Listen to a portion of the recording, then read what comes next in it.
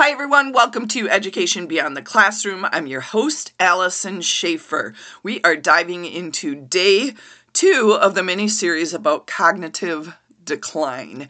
Remember, there are a plethora of different names that I shared yesterday. It could be called neurocognitive syndrome, Alzheimer's dementia, chronic brain syndrome, delirium, but you need to know the difference. What are the differences? Yesterday, I did share about Alzheimer's and dementia. What's the difference? Dementia, quick review. Dementia is the umbrella term for all the different memory loss diseases that fall underneath that. So Alzheimer's is one of the diseases that falls under dementia. Vascular dementia falls underneath that, and that is what my mother had. And my dad actually had vascular dementia a little bit as well. Vascular dementia and Alzheimer's can exist together. And as I dive in and I share more stories, I will tell you there's a significant difference in Dad's journey and Mom's journey.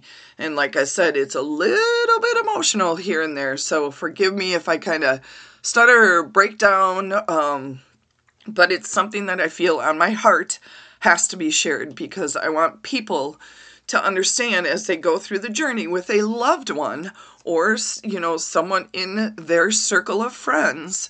They know what's normal and what's not. And sometimes you'll step up to normalcy like you've never done before. And you have to I guess I would say you have to shift gears to understand where the person who is suffering, where they are coming from.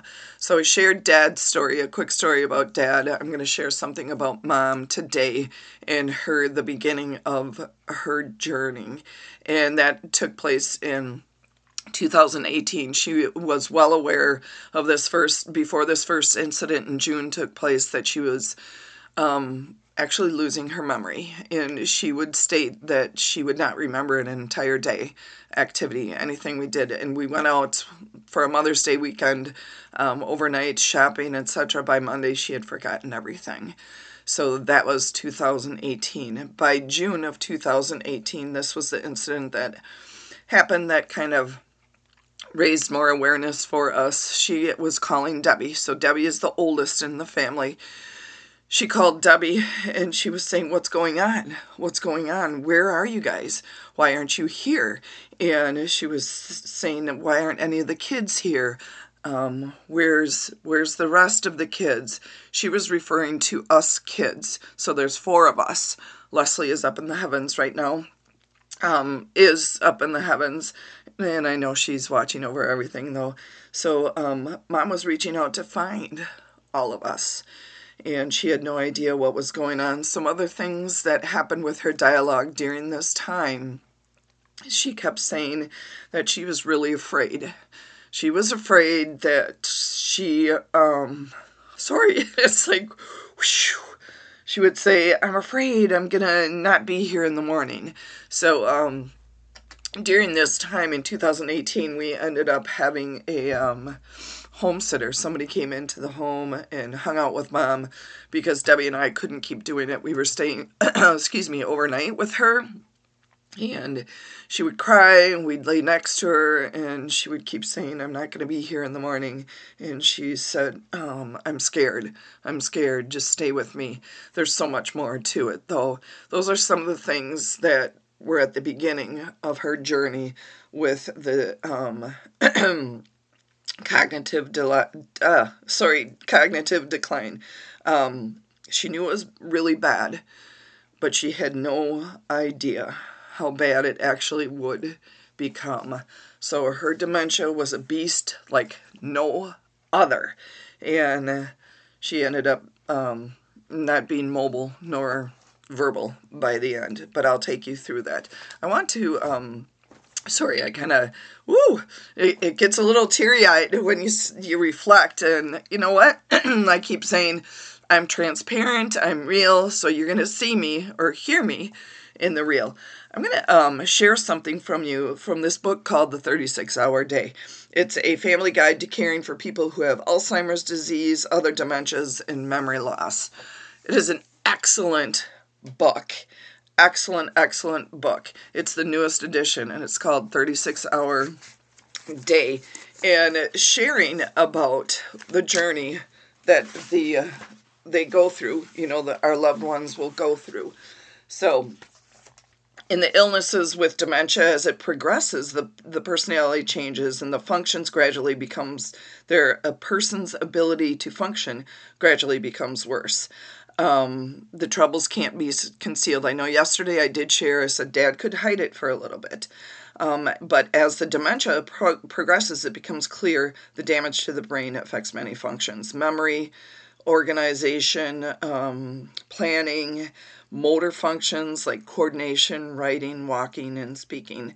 The person may have difficulty finding the right name for familiar things, and he may become clumsy or walk with a shuffle. His abilities may fluctuate from day to day, or even hour to hour. This makes it harder for families to know what to expect. So this is an excerpt from a young lady who was talking about her mother. So a daughter says, "Mother was always a cheerful, outgoing person in the family," which is like our mother, my mother.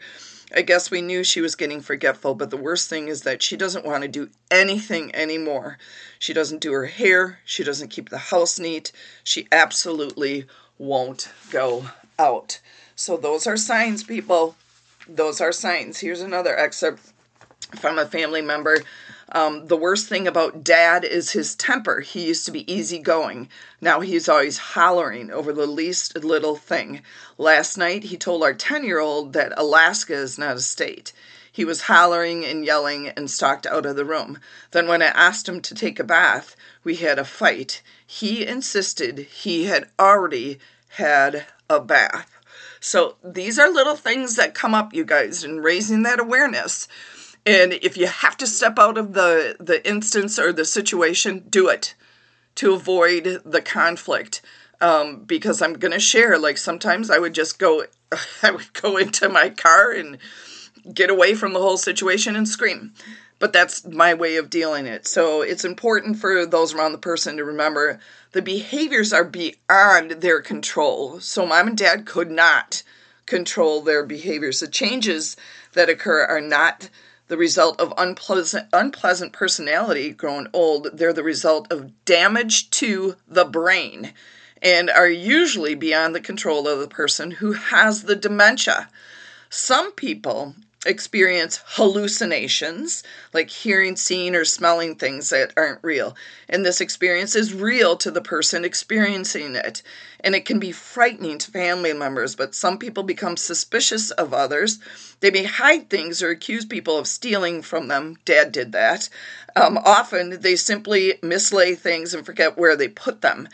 And in their confusion, they think someone has stolen them. So I'm going to cut it off right there, just sharing little excerpts so you're aware of some of the behaviors of dementia and Alzheimer's individuals and their struggles. So they don't know. So you're going to have to pull out your compassion hat if you're struggling with this and understand, or get help. You got to get help, and we'll dive into that as well, because we ended up getting help for both Dad and Mom, and boy, oh boy, the hell began when we were doing that. But there's always, I'm going to put this out there, it's hope pulling together, and you got to have a support system. You need to have that support system. And the Alzheimer's Association is freaking amazing. But I'll go into that tomorrow, who can be in your support system and the doctors that would be involved with diagnosing. Thank you so much, and thank you for putting up with my little quiver during the episode. If this is the first time you hopped on, go ahead, hit follow so you get a notification when the next episode comes out. And please take care of you guys. Take care of yourself.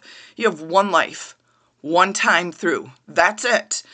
And remember that learning is truly the essence of life. I will catch you on the flip side. Peace out.